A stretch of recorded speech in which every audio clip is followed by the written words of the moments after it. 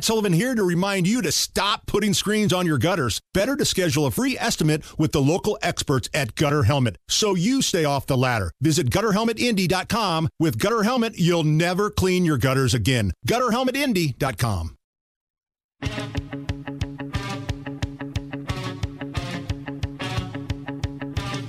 You're listening to the Hammer and Nigel Show. Yeah, my name is Nigel. Hammer's here.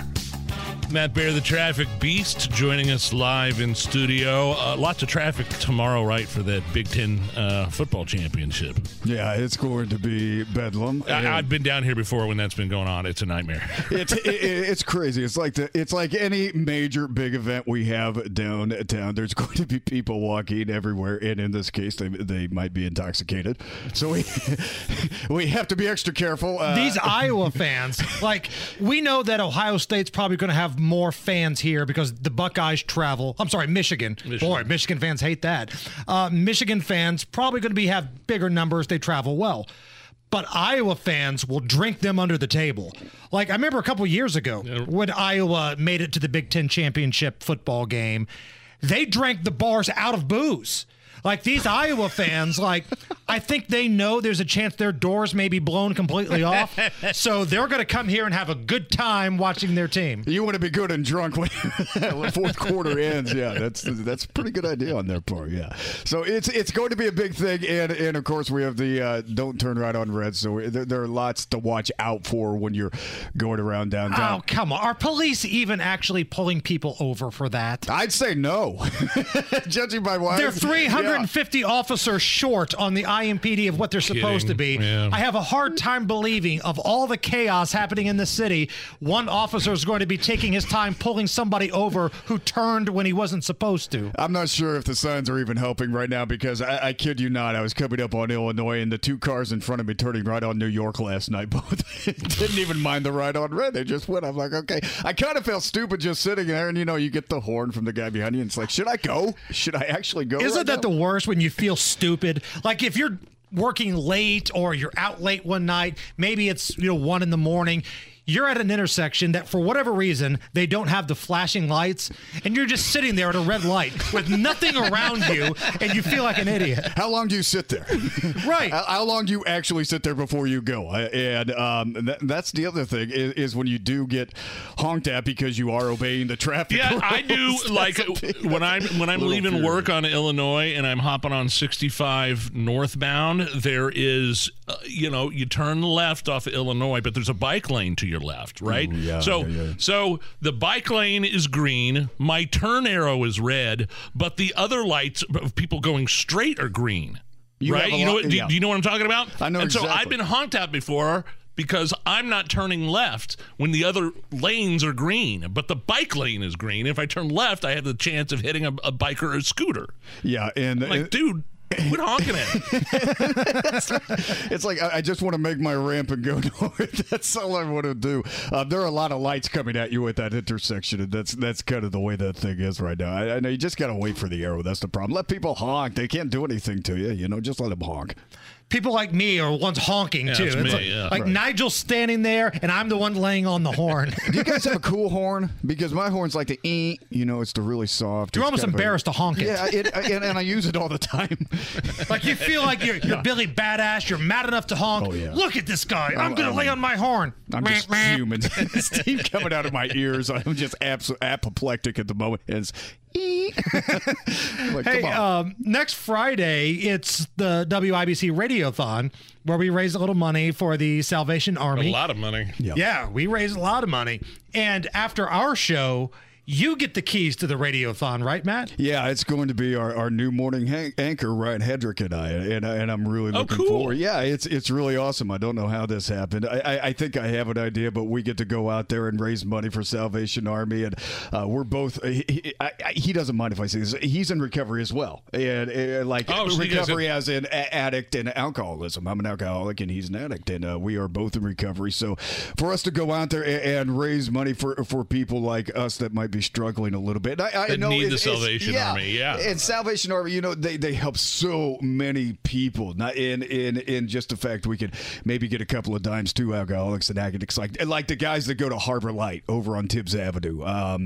When you're there, you get recovered and you go through the whole thing, the detox and the inpatient program. It really is Salvation Army as well, right? Yeah, so can I say something about Ryan? He seems like genuinely the nicest guy, the morning news anchor, and he loves his job. He loves being here in Indy, and he seems genuinely excited to be in this building. I really like Ryan. And for those reasons, I knew him and I were really going to get along because I absolutely love Indianapolis. I wasn't born here, but I say I was born here. Sure. And that's right. That's kind of my thing. And he has embraced this city, and he absolutely loves working at WIBC and doing the news. I mean, everything about being around him is a good thing. He makes you feel good. He makes you want to work harder. He's the kind of guy you want in the room. Definitely. How did you two discover you both had something in common? Were you just one day, oh wait, you're an addict? Hey, I'm an addict! Oh my God! You guys high five at that point? Boy, I was thinking about having some gin this morning. It was our boss David Wood texted me, and he's like, I think you and our new anchor might have something in common. And immediately I know what it is, so we went to coffee. And we sat down. We were only talking about 5 to 10 minutes, and all of a sudden we get this idea why don't we start talking about this stuff for real? And that's kind of what we came up with, to start doing a podcast. You're kidding? Yeah, no, a recovery podcast in which we are going to talk to the people behind the people behind the addict and the alcoholic. That is an amazing idea. Wow, yeah, I'm all about that. And Ryan is just a recovery master. He's a recovery assassin, so good with the 12 steps, and I've got the heart to do it, and I want to tell the stories. But the important thing about the podcast is we can tell stories all day, and we probably will, but we want to help people get started, and we want people who aren't the addicts and alcoholics to have hope and to know what to do with their loved ones and how they can cope. And like an Al-Anon type of thing, right? Al-Anon, yes. Al-Anon is kind of a 12-step. I don't want to use the word offshoot, but that's the word I'm going to use. It's for the moms, the dads, the wives, the husbands, the people that are trying to support these people, the people that are making them miserable.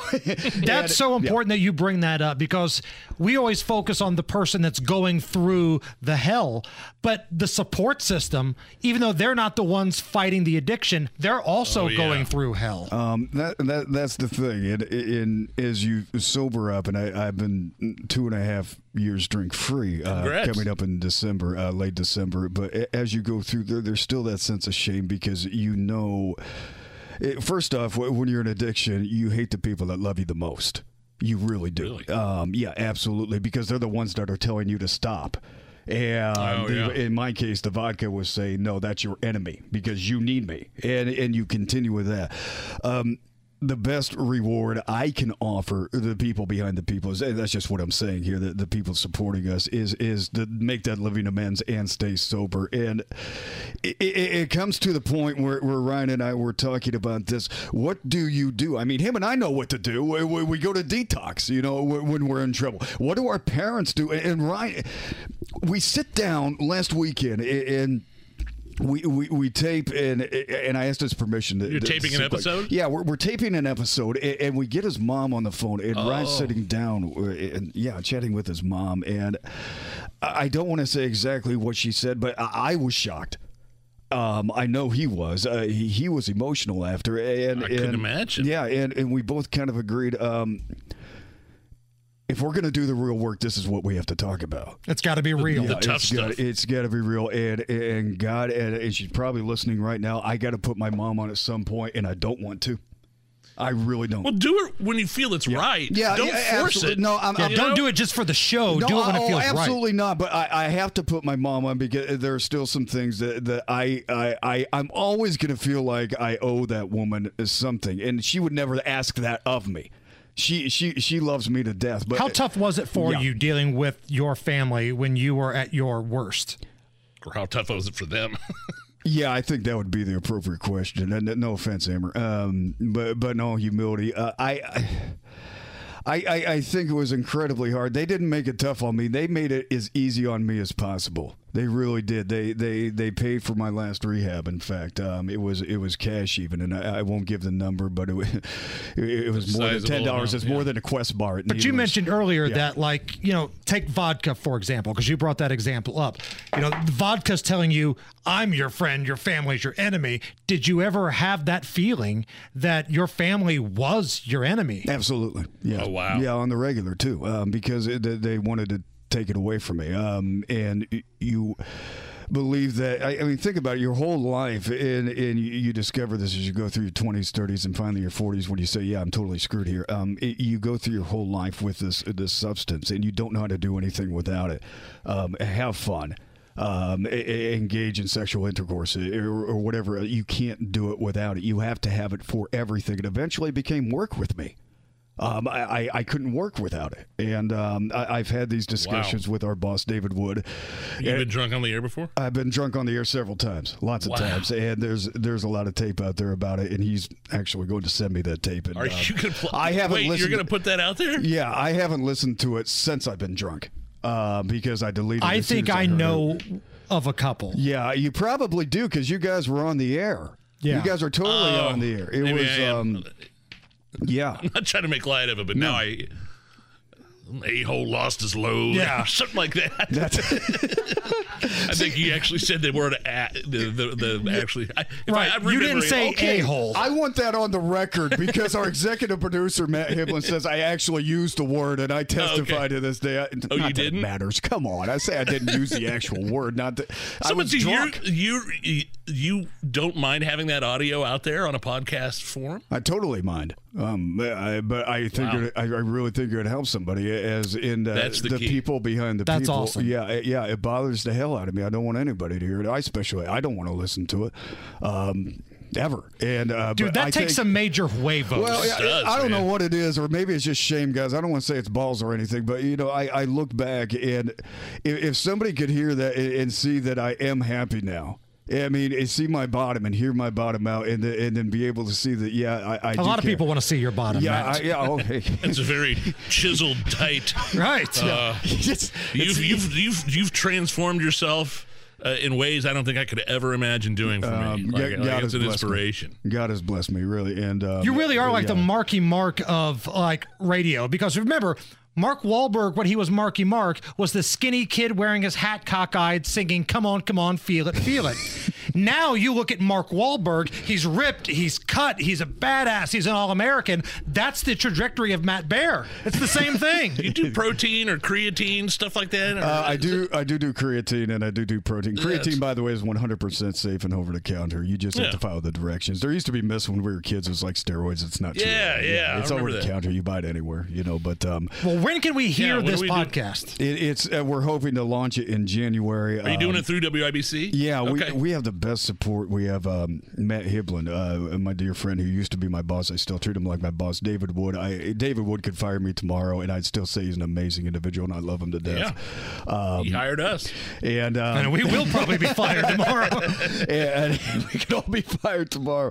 But yeah, it's supposed to come out in January, and I'm really looking forward to do it. I'm nervous as hell, as you can probably tell about it. I've never hosted anything in my life, but Ryan is outstanding, and the people we have around us, just like in recovery, it's always the people around you. It's never you. It's the people that make you better. Well, I'll tell you what, Matt, there's a lot of our listeners that appreciate the hell out of what you're doing. A lot of people you don't know are rooting for you, that have your back. They're going to support you. And thank you for doing what you're doing, man. Guys, I appreciate that. And I know we're probably a little long here, but I just want to say the holidays are coming up. And, just really, the substance abuse mental health hotline is 800-662-4357. I'll throw this out on Twitter here in just a second. I should have done it beforehand. But say it again. 800-662-4357. And again, it's because of you guys and everybody on this floor that I was able to get better. And everybody, especially everybody in the recovery community, Scott Watson for one, and God. So I didn't do it, but thank you. Love you, brother. You're the best. Thanks, Matt. Love you guys. It's the Hammer and Nigel Show. Man, I absolutely love the way my new garage floor looks. Galaxy Concrete Coatings came in within a day, changed my old, cracked, neglected garage floor. They put this coating on it, and it just made it 100 times better. 4 times stronger than epoxy. They don't use epoxy. That's the old stuff the other guys use. What they use is polyurea. It's this new premium standard for coatings. And not only that, not that I have to worry about it, but the manufacturer just upgraded the warranty from 15 years to lifetime. So if you spend a lot of time in your garage, but your garage floor just looks awful, call Galaxy Concrete Coatings right now, 751-9070, or check out their website, galaxyconcretecoatings.com.